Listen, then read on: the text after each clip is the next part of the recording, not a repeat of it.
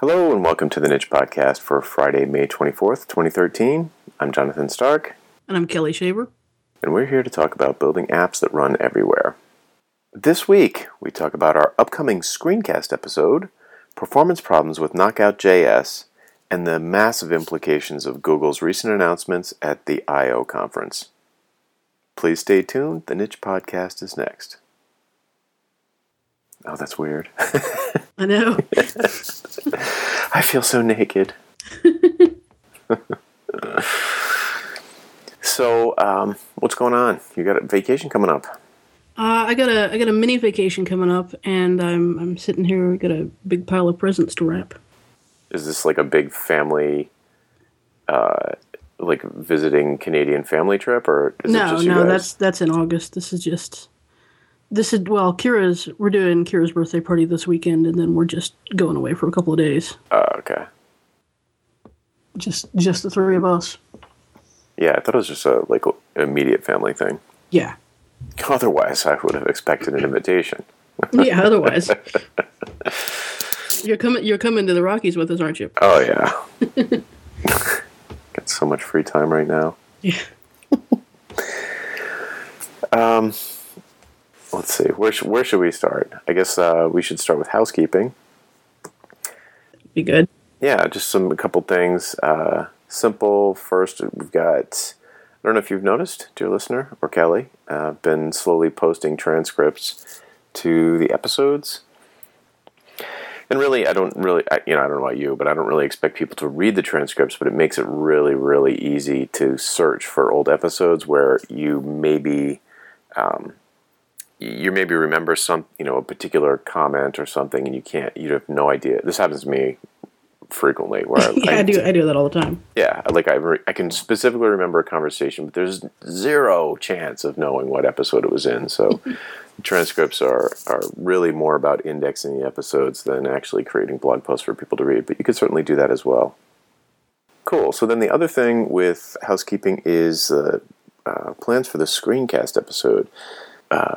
We've been talking about it. It's a little bit logistically how we're going to do it. So we're thinking we'll set it up for episode 60, because that's coming up fast. This is, I think, 58.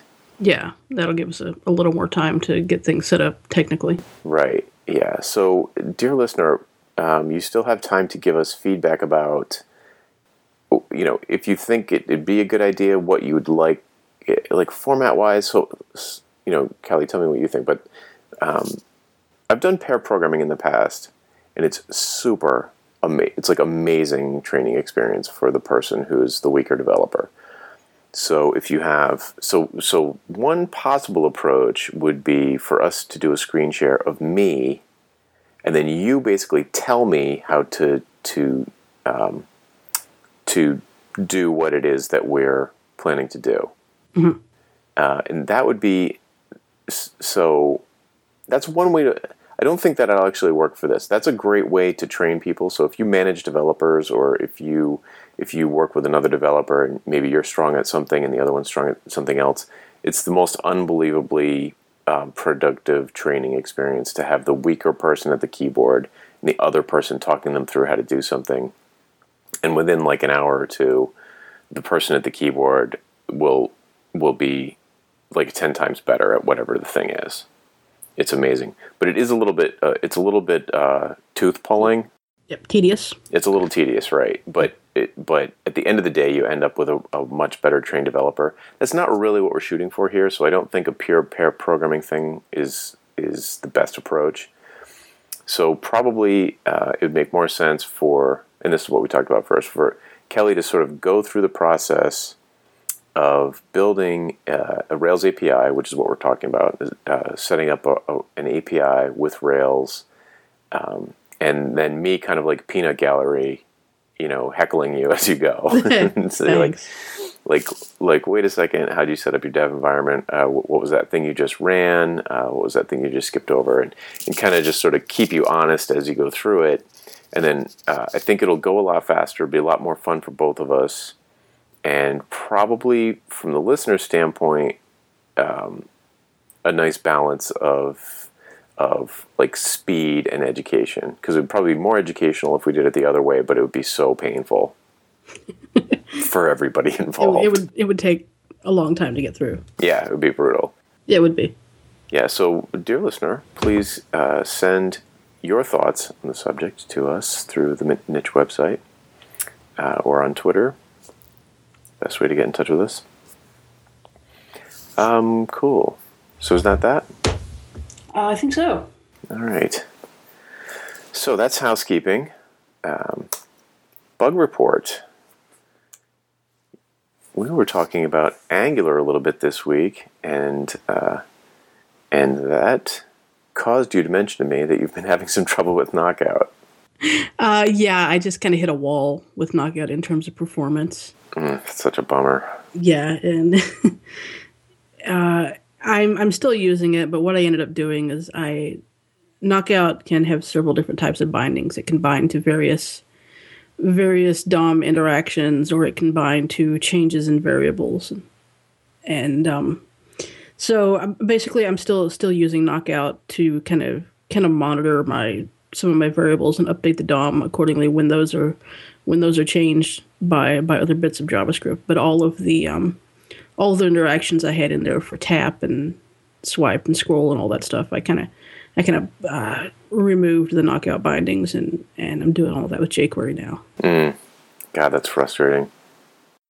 It was all just, I mean, it was too much. The app is the app is a lot bigger now than it was when I started with it. So it's grown quite a bit. And when the app was small, it was great. But when you're talking about rendering a couple of hundred items on a page as opposed to 20, there's just, yeah. I mean, I was just hitting some performance issues, and I did some Googling, of course, to try and find a couple of ways to fix it, and I found a few articles, people doing various things, but overall, it seems like performance is the big downside to Knockout, which was really kind of disappointing. Yeah, I mean that's the thing with frameworks, right? It's like, especially like front end web frameworks. Yeah, if you were doing something small, it'd be great. Yeah, but if you're doing something small, you probably don't need it. It's like, it's so frustrating. And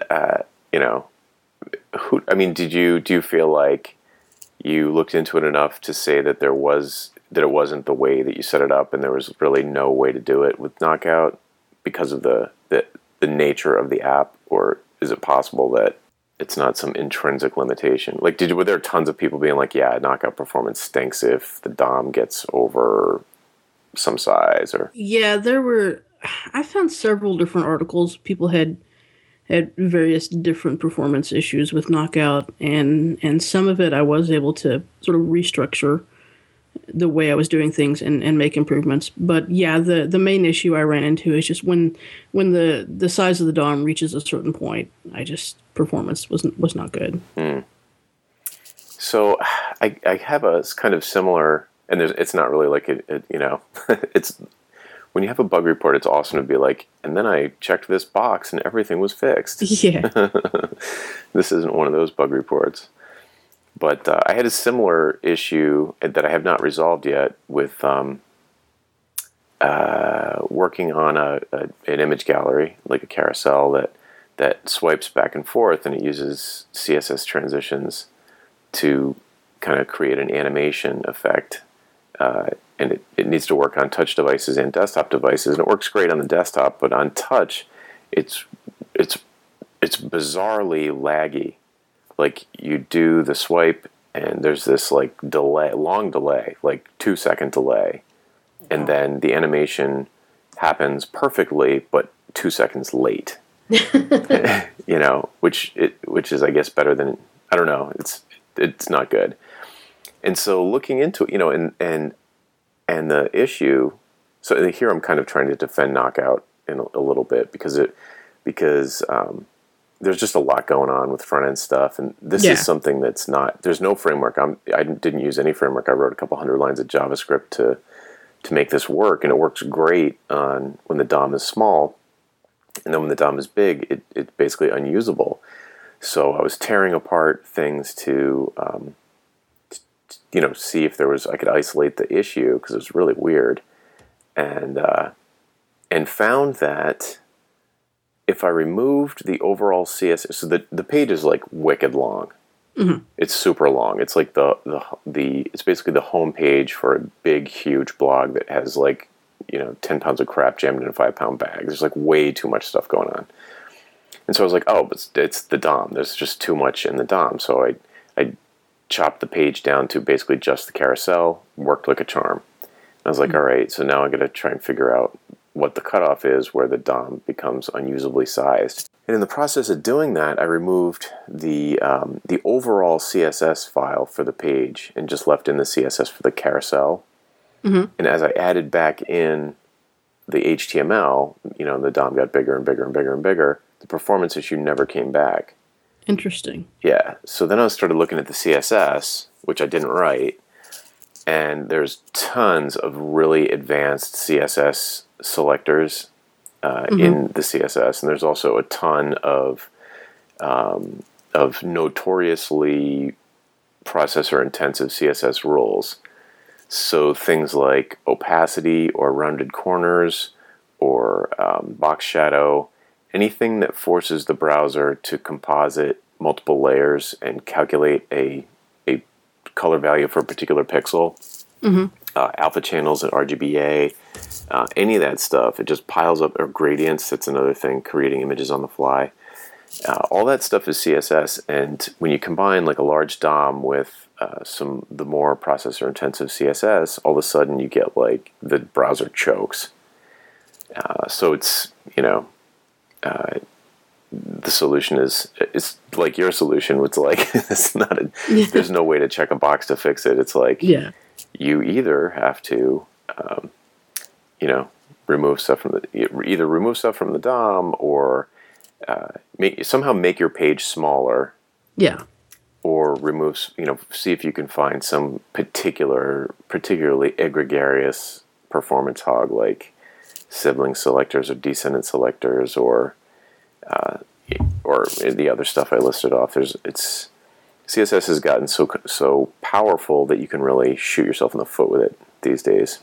Yeah, that's interesting, and I may have to go back and examine what I was doing there, because it might I may be blaming Knockout for the performance when the DOM got large, but it might not all be Knockout. It might just be that the real time rendering of the DOM that Knockout was doing combined with the CSS was causing my issue there. And because what I ended up doing is I ended up removing a lot of DOM elements that were getting rendered automatically initially, and then just kind of creating them on the fly as they were needed. Mm-hmm. Yeah. I mean, I've seen from what when you mentioned like lots of items, hundreds of items in a list. If I don't know really anything about Knockout except for what it is, but I do know that when you're doing regular JavaScript programming, if you have like arbitrary length lists like that, attaching event listeners to the individual items is death. And the way to do it is to attach listeners to the container of the items. Yeah. And listen for the events, wait for them to bubble up. So you really have one listener for any number, 1,000 items. Yeah. And then figure out which item it was by inspecting the event from the parent element. Yeah, that could easily have been a contributing factor too, because Knockout is gonna bind those events to each item. Like, say you have a tap item bound to a list element, it's gonna bind it to each list item that it renders. So. Yeah, which I would be surprised if it was sophisticated enough to not do that. Yeah, I just don't think it's the way it's designed. So. Right. Yeah. Event delegation is like a key performance tuning approach.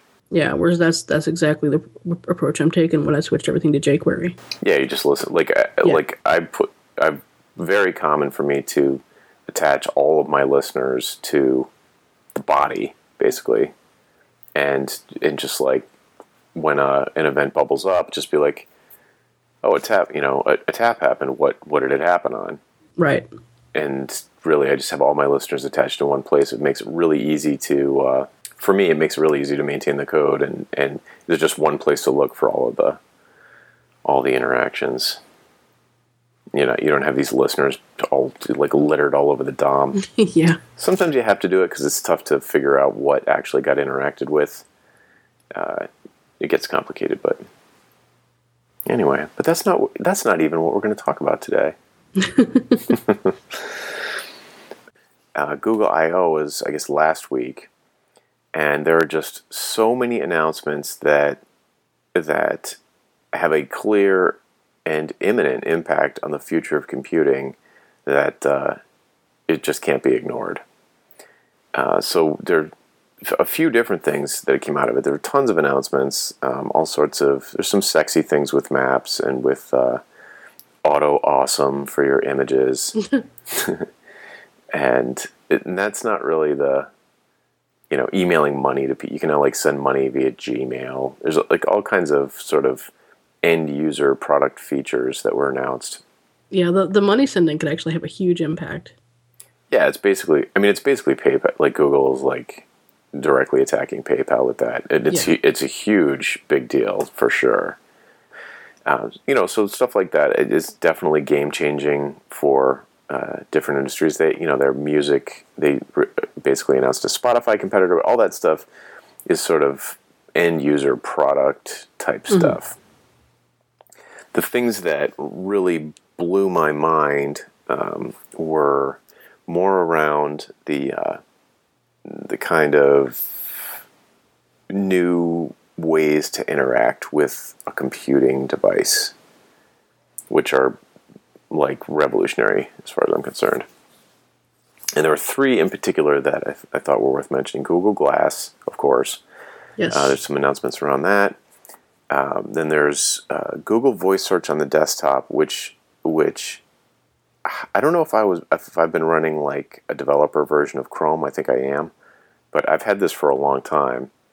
But they've added something called Hot Words, which is safe for work, believe it or not.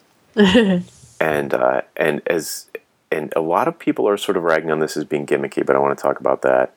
And then the last one is Google Now, and I have recently, I've been using an iPhone as my main phone for a while. Before that, I was a Nexus 1. I really liked Android. I was running 2.3. It was okay. Then I switched back to iPhone for some reason that I can't remember. Oh, for international, because when I was traveling internationally, the iPhone was better. And and finally, I got rid of the iPhone, and I got a Nexus 4 on AT&T so I can travel with it. And this thing is like life-alteringly awesome. Really? Oh my God.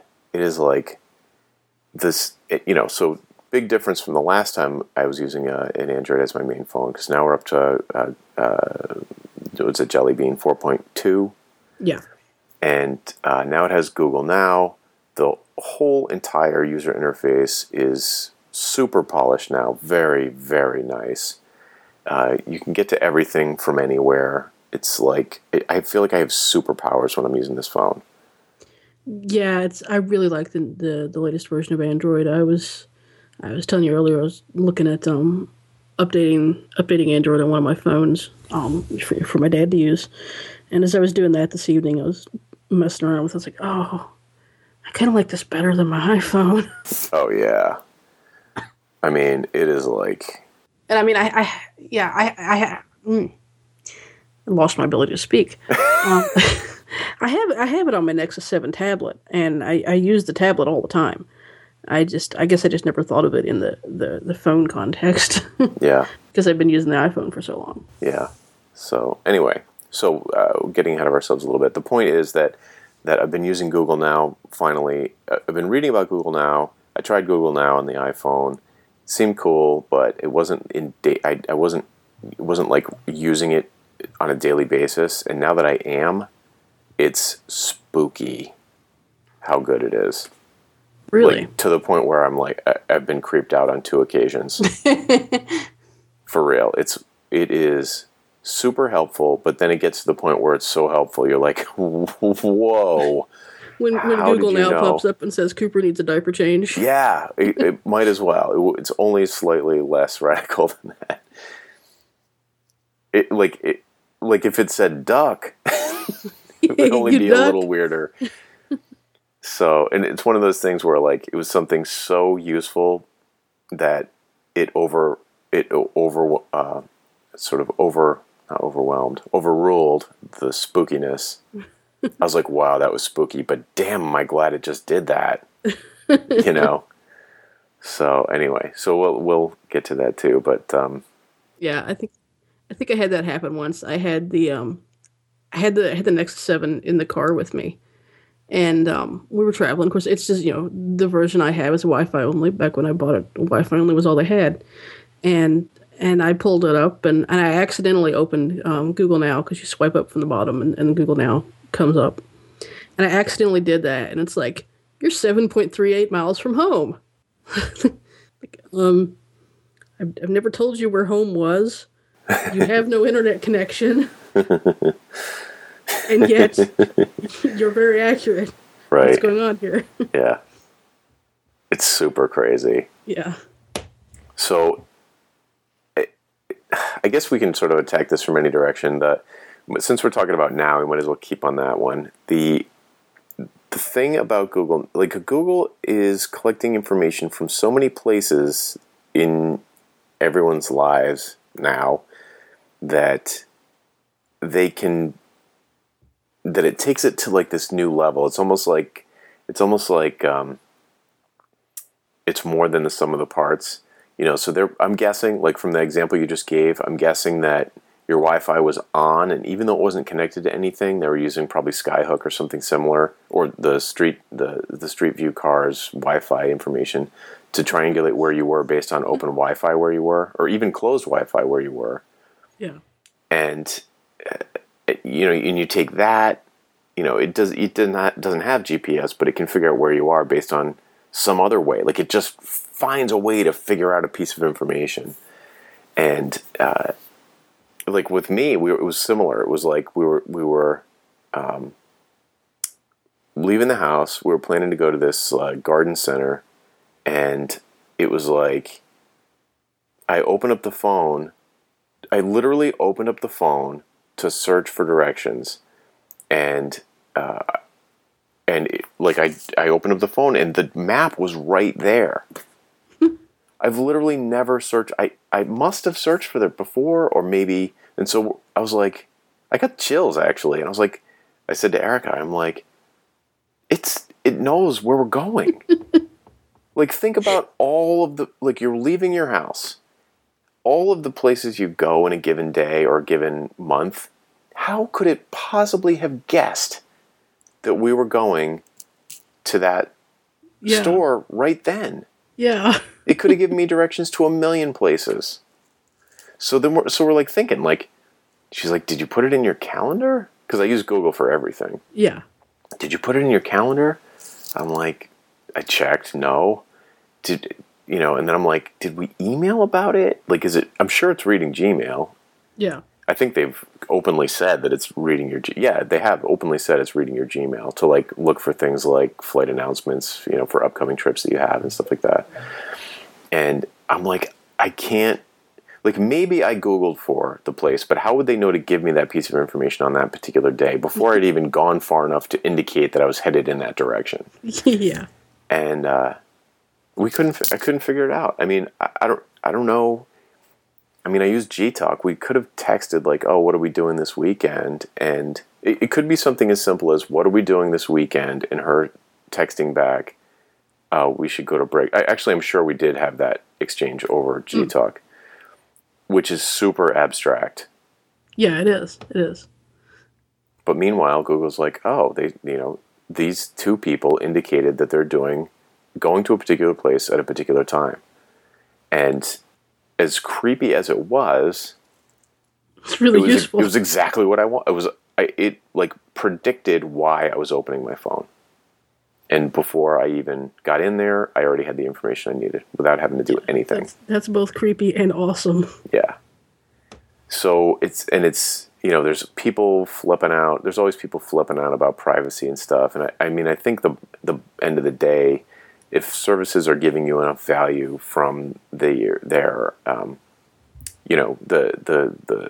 visibility that you grant to your data, then people can be cool with it. Yeah. It's like AT&T knows everything about every phone call that they know who I call. Like people, it's not like no one has this information. Right. People have it, but they just don't generally act on it in a way that's so visible to you. Yeah, I mean, your phone company's known who you call and how long you talk to them for forever. Yeah, since phones were invented. Right. So to tie this into the theme of the show, so building apps that run everywhere. So one of the big things about thinking about developing stuff for the future and taking mobile first approaches, API first approaches, smart content, all of this stuff, is that the interaction that I had with the phone, there wasn't one really. Yeah. I just opened it, and it'd be easy to imagine. There was no input on my part at that time. Like I gave input. I gave it input in the past, apparently, and it remembered that it was going to remind me something in the future. But there was no actual input at that time of the interaction on my part at all. No keyboard, no voice, no nothing. I'll have to let you know if I get some reminders or any kind of map or anything next week about our little mini vacation, because I got email confirmations on hotel rooms and what have you a couple days ago. Mm-hmm. But you're an iPhone person, but do you use Google Now on the iPhone? No, I do not, but I do have it on the Nexus 7. Gotcha. You can put it on the iPhone. And some people say it's even better on the iPhone. For some things like check-ins and stuff. But yeah, if you get the Google search app, it's got Google Now built into it, and I've looked at it before, and I'm like, this is so boring. Like, wow, my weather's here. I can get the weather 100 ways on this phone. Like, who cares? But it's not until you start really using it. Now it's like the first thing it's the first thing I do when I pick up the phone. I just like swipe up, get Google Now, and now I've already within a couple weeks I've come to expect that it's going to tell me a bunch of things that you're going to want to know. Right. Like, I don't even know what I want to know, but I'm sure when I open up Google Now, it's going to have a bunch of stuff that I'm like, oh yeah, that's what I wish I knew. How far am I from home? What's the weather? And like, what's going on around me? Like, what are events happening near me? Does it tell you what Eric is cooking for dinner? So I wouldn't be surprised if... I feel like it could. Yeah. If she was Googling recipes. Right. And that's an interesting thing, which is like, is it just pulling information from my stream or from other people who are also... That it knows you're... Yeah. Yeah, that I'm associated, that I email with. I'm sure it is. I mean, they've got... Google, through Gmail, has to have almost as big a social network or social graph as Facebook. If not bigger. Yeah, if not bigger. That's an interesting thought. Yeah, I mean, it's not like there's no interface for it, really. No, but I'm sure they have all that data behind the scenes. Sure, yeah, absolutely. It's obvious that they do because they've got that sort of, what's it called, the important flag in Gmail. Yeah. The priority inbox. So, it's crazy. So it's a lot of people have said this, like this Google I/O, the announcements that they had at this Google I/O, it was like clear that we ain't seen nothing yet. Like, they're just getting started because it's like the pieces are falling together where they can create artificial intelligence, basically, because they've got so much knowledge. Yeah, they've got so much data. Mm. So, so the point of Google Now is, like, for people who build apps, is to think about if you look at what Google Now is doing, it's being super clever about gathering input without you actually feeling like you're. It's so polar opposite of like filling out a form, or even filling out a search request. It's just capturing information that's just falling off you. Yeah. And I think that is a trend. That is an important direction.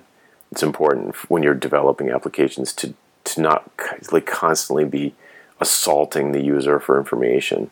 Just be like figure it out, dude. You know what I mean? It's like I'm giving you all kinds of signals. Just figure it out, or at least the ones that you can. Yeah, it just kind of sits quietly in the background and listens. Yeah.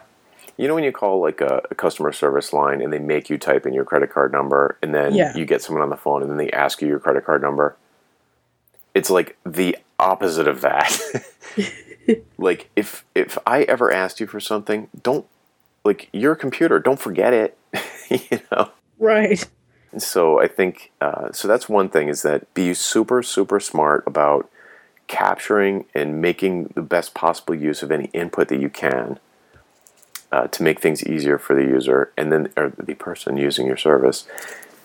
And the other thing is the Google Now, from an output standpoint, is very, very interesting. It's got this card-based metaphor, and each of the cards are sort of like fall into a category. There's like map cards, and there's flight cards, and there are all these different data card formats, and it translates really well to like a small phone screen. Or a pair of Google glasses. Yes, nice segue. Hey.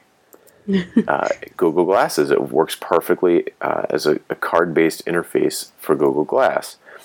Because it's just this, if you think about the hardware of Google Glass, it's super sophisticated. It's like really cool. Look at this little prism. You can see this tiny little screen, and you've got this touch arm on the right hand, touch-sensitive right arm on the glasses.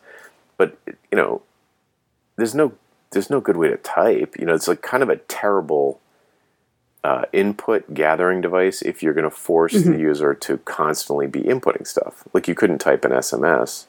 That would be right. Yeah, like even the video I watched of the little touch interface seemed like it would get really annoying to me. Yeah. I mean, it's a big question. But if you think about the future that Google is trying to create, where you don't have to actually give us any explicit input, you can just live your life. We will capture information that's falling off you, and then tell you what you probably would have searched for if you could type on these glasses. And it's really compelling. I mean, it's like. So the glasses. So like a lot of people talking about the glasses, and they're saying like, okay, it'd be totally overwhelming if I was getting on my Facebook notifications, or if I had this long list of cards like you're saying, and I had to like swipe through them and swipe through them and swipe through them, and then all I'm getting is it's just getting annoyed, and this is distracting. So that's like a thing that you hear about a lot. Another thing, of course, that people say to knock it is that it's too geeky. You look like the Borg, or people are going to be. Calling you a glass hole for wearing them into the bathroom, or like the social implications of having a camera on your face. Right. I know you and I both don't give a crap about that, but right. I'm sure some people do, in terms of just being embarrassed to that it looks weird. I mean, like, people don't even want to wear regular glasses because they feel like they either don't look good or they're uncomfortable on their head. So why would you want to wear Google Glass? Yeah, my head already looks messed up. Yeah, I mean, I don't really give a crap, and I think what's going to happen is, if you watch a lot of these reaction videos, the thing that I always notice is that when they take them like Robert Scoble letting people use his pair, or like I watched the All About Android podcast, and a couple of people had them, and they let one of the other hosts try them on, and there's two things that kind of happen. When people just try them on for a couple minutes, they're like, wow, this is so cool. And then they get bored of it really fast. But then they take them off and they're like, I feel naked without that. Like, I feel like I'm missing something.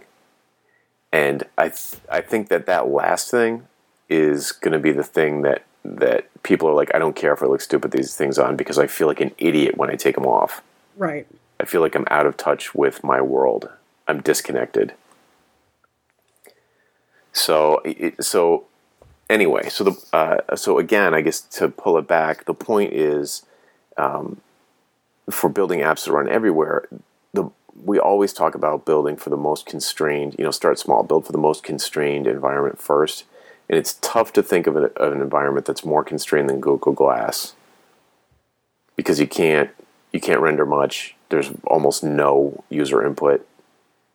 You just have to be wicked smart on the server side.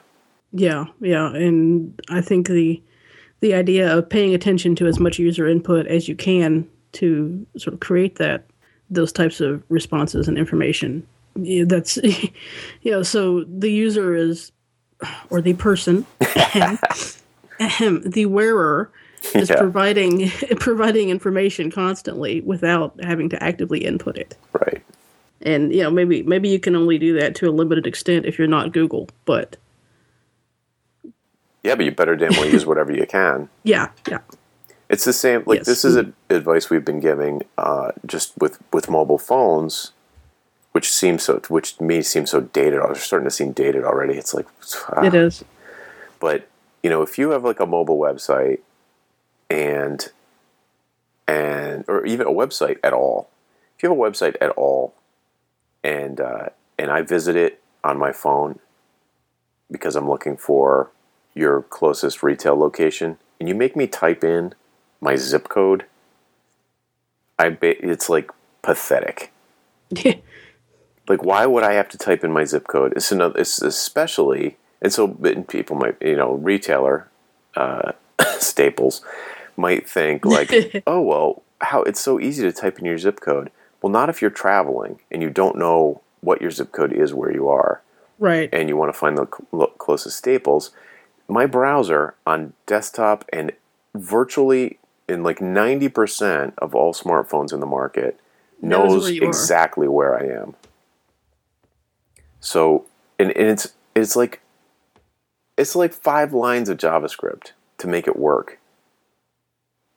Like, just don't make me tell you where I am.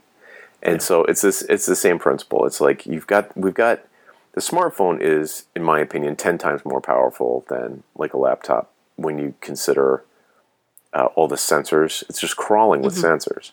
It is. So, laptop's got a keyboard, it's got a big hard drive, and it's whatever. Doesn't matter to me. The phone is way more powerful because it's so much smarter. And I think something like Google Glass, or if Glass doesn't catch on, whatever it is, like Recon announced this jet glasses that are very, very similar in concept, but aimed specifically at athletes, and have a much richer user interface in the screen, apps you can build for it. Like, this is going to happen. People are going to be wearing these things. I think there's a lot of etiquette stuff, and the glass holes, and I think that's all silly. It's like we already have so much etiquette around stuff like this that I feel like it's going to be a no-brainer, because like, you walk into a store, if you walk into a place with sunglasses on, you don't generally stand there and talk to someone with your sunglasses on unless you're a D-bag. Right, because it's rude. It's rude. You just put them on your head, or like, I won't even go up to a cashier, and generally, almost never will I go up to a cashier and order a coffee or something with my headphones in. Right. Because it gives, even if they're off, because it gives the impression that you're not paying attention to them. Right.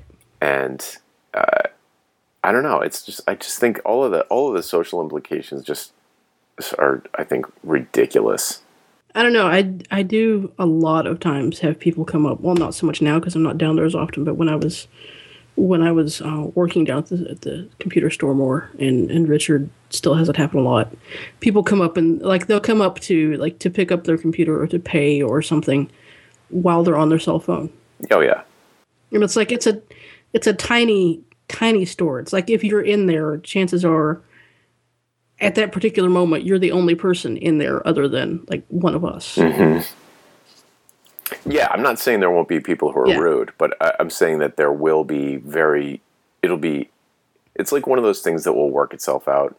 Yeah. automatically. Like there are already tons of social mores that are very, very close to this, and it'll be a non-issue. I mean, yeah. I mean, someone can if you wanted to be like a jerk about it, you could pull out your smartphone and snap pictures in a bathroom Yeah, I mean, or video. yeah, literally every time I go into the locker room at the gym, I have my phone out because I'm using it. I'm about to go on the Stairmaster or the treadmill or something. Everybody in there has their phone out. Like, it's so I mean, granted, there is already, people have already hacked the, like glass software so that you can wink to take a picture. So that it's a lot, it would be pretty obvious in a locker room if I was taking pictures of you with my cell phone. Yeah. It would be a lot less obvious if I could just blink at my, headset camera to take a picture. But it's just, I don't know. It's just like a complete non-issue if you ask me, because there will become like an automatic etiquette.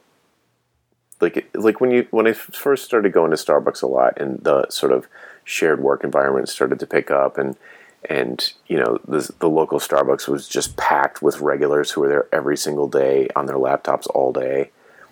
Like an etiquette grew up around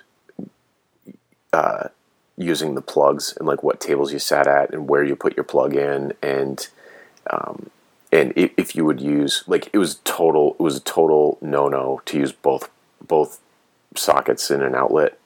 Yeah. Like, you would never do that. That would be so rude. Like you're sitting at a table where there's a limited number of electrical outlets, and to plug in like your phone and your computer to charge on the wall would be like, you're a jerk. Yeah. You don't do that. Yeah, it's like taking up 2 seats on the train, or whatever. And all of that stuff is just going to completely be a non-issue. Meanwhile, Congress is already calling, like, senators are already calling for like regulations around glass for privacy. The thing's not even out yet. It's ridiculous. It's totally ridiculous. But anyway, so the thing with glass that relates to the podcast is I guess the two things. One is that it's super incredibly like smart about collecting input without bothering you, and it's also super good at giving you context-sensitive output. It's basically Google Now on your face. Right. That is super relevant. It's what you would have searched for anyway. And, and it's just formatted perfectly for the situation. So just very relevant. And it's not overly... you can't, if you're programming for glass, you can't be like obsessed with layout. You know what I mean? Like the sort of, like the projects I've been working on, they're mobile web related. Customers are obsessed with like these, what I consider to be relatively silly layout intricacies. Yes. Which I shouldn't say that they're not silly. They're not silly. They're polishing up this interface, but it's silly when you consider that they're making massive blunders in other areas and putting all of their focus on like misplaced priorities. Yes. That's exactly what it is. It's like, like, oh, these buttons the black's a little too dark. Could you lighten up it's like, are you kidding me? Like, your pages are taking 15 seconds to load. And you're worried about the shade of gray, the shade of black on a button. It's like, you got major problems here, and like the entire 20 people, like the room full of 20 people from the representing every department of the client are like debating what shade of black the button should be. And it's like, you guys, you don't even have high-res images for your feature articles. And I'm building you a slideshow. And you're like, don't make the slideshow too big on the desktop because the images aren't good quality. Well, the problem is, like, get better images. Yeah. It's just crazy. It's crazy. So yeah, I think polish is great, and obsessing over layout is a fine thing to do, but you need to keep it in perspective of the bigger picture. Yeah, it shouldn't be done in place of like, things like improving performance and improving like, Content. usability. Yeah, content. Yeah, it's, oh man. So anyway, and the other thing that I think is, I think really important to understand and believe is that wearable computing is here now, and Yes. it's going to get more popular, not less. Yes, I definitely agree with that. Yeah. So if your whole strategy is based around, a 320 pixel wide, mobile phone screen, you're doing it wrong. It's like, that's what we did with the desktop. If we should have learned our lesson, on the desktop, it's like, okay, the whole computing landscape is exploding into a million little bits of specialty, devices. It's going to be all these different kinds of wearables for athletes and for traveling like outside salespeople and business travelers and moms. And there's going to be a million different devices with a million different form factors and input and output mechanisms. So if you spend too much time optimizing for a particular one, you're going to be sorry. Yeah, you're missing out on a lot of opportunity there. That time and energy could be spent making it more run everywhere ish. Yeah. More smart toastery. Yeah. So yeah, and then that's probably plenty on Google Glass. But so something very interesting happened tonight, as a matter of fact. That is related to one of the other announcements, which was the Google Voice Search on the desktop. Mm-hmm. So there's this new thing that they're calling hot wording or hot words, where it's sort of similar to, if you've seen videos for Google Glass, people say, okay, Glass, take a picture, or okay, Glass, do this, or okay, Glass, do that, with the voice input. And so that is enabled, supposedly, I couldn't get it to work, but supposedly enabled in the current version of Chrome Desktop, version 27. Really? You could say, okay, Google, and it will start listening to you, and you just say a search, and it does it, and reads it back to you. So if you go to google.com right now, you will see a microphone in the search field, and that's been there for a while. Yes. But supposedly, it appears not to be active, at least for me yet, but supposedly once you do that and grant access to it, to give it that access to your microphone, you don't have to click the button anymore. And you can just say, okay, Google, search for, pizza restaurants near me. And a lot of people, including me initially, were like, why would I voice search on my laptop when I've got this perfectly good keyboard right here? And, I'm like, oh, it's kind of gimmicky, but it's cool that they can do it, and great. Until tonight, when I was testing the OK Google feature. The microphone's been there forever, Mm-hmm. and I never use it. But I was trying to get the OK Google feature working, and so I'm sitting at the counter, and Cooper's sitting next to me. For the dear listener, Cooper's 3, and doesn't know how to read or write, but he does know how to talk. And as soon as he saw that, it was like he took to it like fish to water. He was like, search for garbage truck pictures. Bang. List of garbage trucks comes up. Click. Right into the one that he wanted. Nice. Like, I was like, oh, wow. All of a sudden, a laptop, which, the primary input mechanisms are abstracted away from the content, where you've got keyboard and mouse that, you move something over here to move something over there. So, you know what I mean?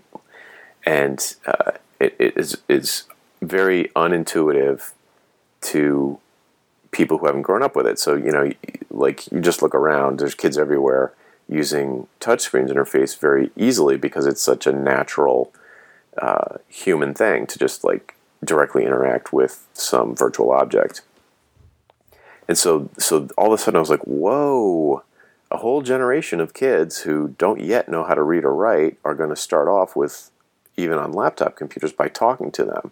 Yeah. Which is like all of a sudden this like, $1,000 piece of equipment that was utterly useless to him 5 minutes ago now became like completely usable for the stuff that he wants to do.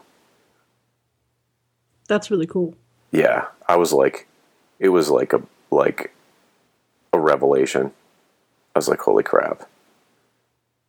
And so if you think about it, anybody, I don't know what the percentage of the planet is illiterate, but all of a sudden those people can use Google for like video and image search. Yeah, so can all the quadriplegics. That too.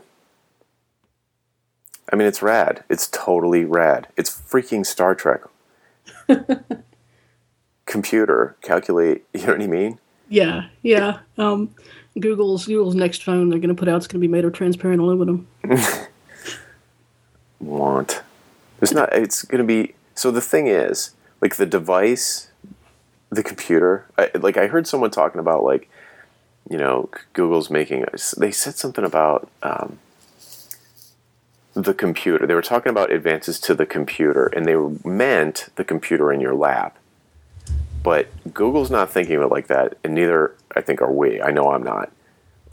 That's not the computer. The computer is the entire internet. And the interface into that computer, the one giant computer, is going to take a billion little forms. Because the connection is what is important. Not the shade of black on the button on a particular user interface on a particular device. That's just like absurd at this point. So, man, we've talked about this forever and ever about how there's just like oodles and oodles of new input and output scenarios cropping up that, and this voice search on the desktop is a great one because it's not immediately apparent why it would be useful at all. Because to the bulk of the population, it's totally useless. But there is a significant percentage of the population who it is game-changing for. Yeah. And I think that we're just going to see more and more of these little, you almost want to call them like vertical specific or like subject matter specific I/O approaches. I don't even know what to call it. There's going to be like, for every different situation, there'll be a different input method. Yeah, it'll be so cheap to come up with like a very custom way to interact with the big computer, the one gigantic computer, that it'll be worth doing it because like a small it's like spend a couple of bucks for some chips and put together like maybe cobble together $100 worth of parts into something that's highly specific to skiers or whatever. And right. Bang, all of a sudden you have a product. You throw it on Kickstarter and you get funding and just do it, It's completely radical. So for people who are building apps, which are kind of windows into content and services, it's like, get that infrastructure. Now is your chance to get your infrastructure squared away, get your content all cleaned up so that it can show up in a Google Glass or Google Now card, or it can show up on a 30-inch cinema display equally well, and people can interact with it on any kind of device from the command line or from a native app or from JavaScript or from anywhere, basically anything that supports HTTP communications or network communications. It's like if you don't I don't know how people are gonna, if people aren't working on that, if you, dear listener, are not working on this now, someone's gonna eat. You're gonna miss out. Yeah, you're gonna miss out.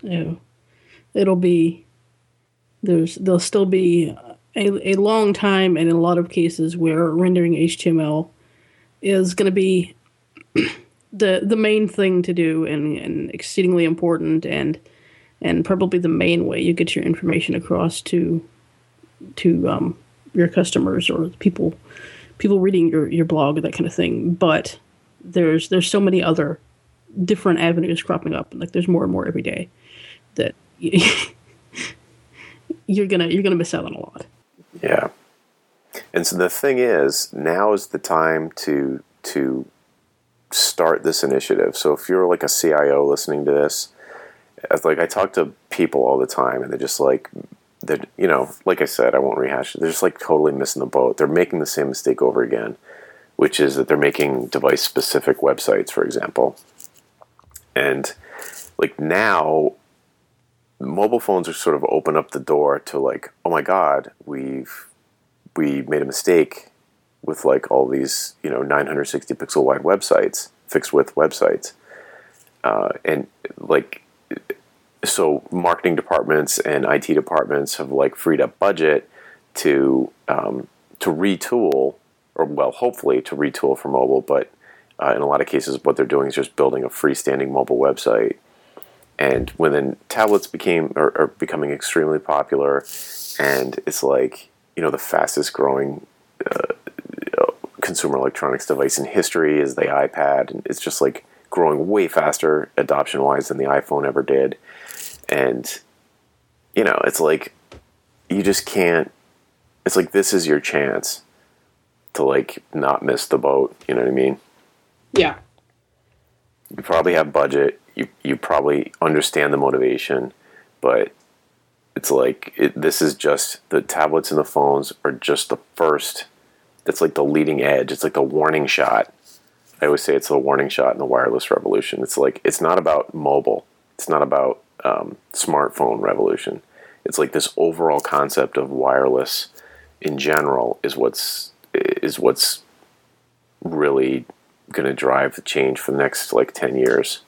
Right. And I mean just look at what we've got now. I mean, you've got lights, and we've got wristbands, and there's glasses coming out, and watches, and I've got things that clip on my shoe, and Mm-hmm. Yeah, it's real. It's here. Like it's people have been talking about it. Internet of Things. I've been hearing Internet of Things for at least 5-10 years. Probably 5 to 7 years. I've been hearing Internet of Things, but it's in my house now. Right. It's not like it doesn't seem like it is. It seems like I have an up band, and it seems like I have, some fancy light bulbs, and it seems like I have this fancy remote control for the TV. But these things are all connected to the internet, and it's not just fancy lights anymore. It's like it's not just a gadget. It is an extension of the one giant computer, and it's a big deal. It is. I mean, I say all the time to provoke conversation. I say that it's gonna change every aspect of society, and I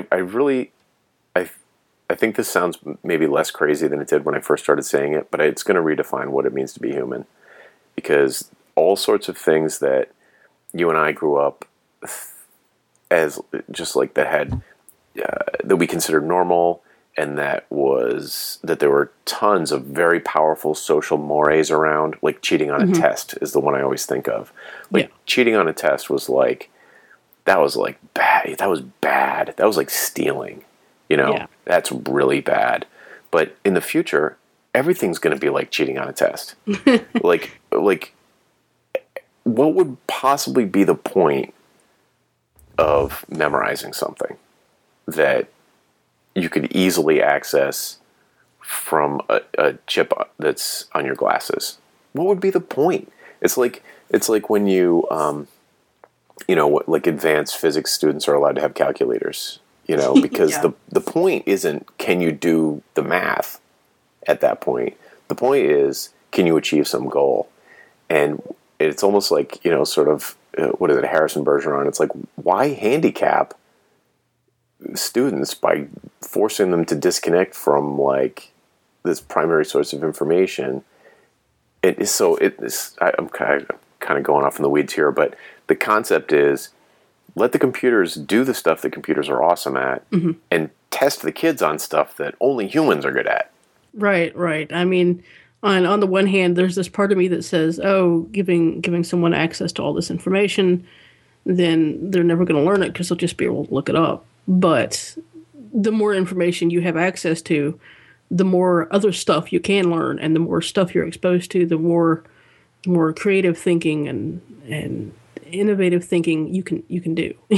Yeah, basically the product of human beings is going to be creativity and love and like all these really squishy, specifically human things, compassion, stuff that you can't humor, like things that it basically all boils down to creativity. And the humans will always be a step ahead of the computers because you won't be able to program stuff until, like, the stuff that gets programmed is the stuff that you just figured out. You know what I mean? So there'll always be this, like, leading edge of stuff only humans can do, and then they'll program it into the computers, but then the computers can do that, and we can focus on something else that only we can do. So like what you said before about, they'll never learn this stuff. Like, what does it mean to know something? Like, if you, like, I don't know your phone number, but I have instantaneous access to it, right? So, like, what's the difference? I know how to get your phone number if I need it in less than a second. Does that mean I don't know it? No, it just means you have access to it and you know how to organize the information where you can get to it when you need it. Yeah, well, I mean, it is. I think it's fair to say it is literally true that we are outsourcing pieces of our brain to the internet. I think it's literally true. I mean, not our physical, not in a physical sense, but in a literal sense, where huge pieces of my business, for example, I don't have stored in my head. Right. They're all online. Like, if God forbid, like if I lost access to my Gmail history, for example. Yeah, I would be hurting. I'd be hurting. Yeah. It's less bad than it would have been in the past, but things like Dropbox. Dropbox covers my, like, really potentially save my bacon like crazy because it's the perfect kind of no-brainer redundant storage that is perfect. It's like I could, drop my laptop under a bus. I could, like, Dropbox could go out of business, but it would still be locally on like 5 machines in my house. Yeah. So there's just so much. It's just so huge that we can't even, like, we are living through a time that is radical. So, ladies and gentlemen, the point of the episode is that Google is well aware of this and has been planning this from the very beginning. And I would say with the announcements from Google I/O and the stuff that they're making work at scale in real time, they are like, Facebook's a joke. Like, people were like, oh, Facebook is eating Google's lunch. And No. Google has got such a lead on everybody. I saw a quote like that Google with this, the announcement at I/O, Google has established itself as the most important company on the planet, and I don't think that's an exaggeration. I feel like the big ones are not, like, when it comes to like the game changers and the people that are the companies that are going to make the really big difference in the internet and in computing and the way we do everything. To me, Facebook isn't even on that list. Yeah. Like that list to me is in order. That list is Google and then Amazon. Yep, totally. Apple's not even on the list. No. They make phones. They make nice hardware. That's it. Yeah, I mean, like, Google, Amazon, totally agree. And then there'd be some payments one. Has to be a payments one on there. It'd be like PayPal or Square. I think Stripe. Stripe, maybe? Yeah. And then if we're talking pure like tech like we normally talk, but if we were talking like everything, like bio is freaking me out. Like, the bio stuff and the robotic stuff is super, super scary. That stuff freaks me out. So, but if you're just talking pure like bits, just pure like computer software people, yeah, absolutely agree. Google and Amazon are owning it. Yeah. Yeah, and it's funny. I actually realized the other day a large A very large percentage of the money I spend online goes to Amazon. Oh yeah, please. Like, if something's not on Amazon, it doesn't exist to me. Yeah. It doesn't exist. Like, I don't need it that bad. I'm not going to enter my. I saw these gorgeous like travel bags today. Mm-hmm. They're like, they were a little bit pricey, but I travel enough that I was like, man, those would be a pleasure to own and use. Yeah. And I was like, they're not on Amazon, and I was like clicking around. It was like this. You buy them from this Japanese site. And I was like, give me a break. I'm not like I'm not going to pull out my credit card. I don't need it that bad. I saw a statistic the other day that 98% of shopping carts on mobile are abandoned. Wow. That's really high. 98. It could hardly be higher. Yeah. If you, like, the opportunity, I don't know how we got onto this, but the opportunity in mobile for e-commerce is like jaw-dropping. Yeah. If you can do like one click. Yeah. If you can smooth your checkout process at all, there's like so much upside. Just start taking PayPal, for Christ's sakes. Like, get over the Amazon payments. Yeah, any of them. Like, get over the new Google Wallet announcements. There's like all sorts of stuff happening here, but it's like, get over the like, why should I pay PayPal 2%? It's like, because you're losing 98% of your sales on mobile, and it's whether it's PayPal or Stripe or something else. Like, figure it out, man. That's just throwing away money. But could we change the color of this button? Make it a little blacker. Yeah. Doesn't pop. It needs to pop. It's only 16 pixels at the bottom of the page. There should be 24. Actual conversation I had before. I saw a what the heck was it? I think it was Priceline. Mm-hmm. It was one of those. I don't know if we talked about this, but they removed a single field from their checkout form, an optional field for company name.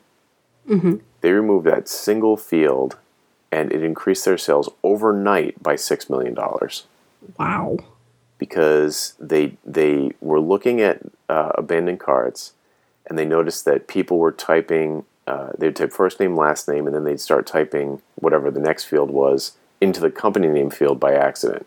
Mm. And then they'd keep going all the way down the form and realize that they were off by one the whole way. Right, and then they just wouldn't fix it because they typed it all on their phone. They'd be so pissed. They just leave. And they literally just removed an optional field, and I think it was $6 million overnight. Wow. That they got, in like not lost sales. And then they were like, is there anywhere else we can remove some? Yeah. And so they went through and they identified 60 places in the checkout process where they could remove optional things. Wow. 60. I mean, think about a typical airline checkout. Yeah. It's like, it's right up there with the worst of the checkout processes. Your credit card, please give us your ID information. Do you want a hotel? Do you want a rental car? No, do you want a hotel and a rental car? How about some coupons for Yeah, on and on and on and on. It's like registering a domain with GoDaddy. Yeah, with less underwear. It's like it's like, and the funny thing is, all that stuff's on there ostensibly to make them money. They're like, oh, we've got all these extra things like on upsells, here. Yeah, upsells, right. And it's like, yeah, but you're losing your main sale because of it. Right. I don't know. It's like, to me, it's just old school thinking. Whatever. We're way, way off track. But way off track, and we're at an hour and a half. Yeah. Have fun editing. Yeah, exactly. All right, dear listener, I think we've punished you enough for 1 week. That's our show for this week. I'm Jonathan Stark. I'm Kelli Shaver. And we hope you join us again next week for the Niche Podcast. Bye. Bye.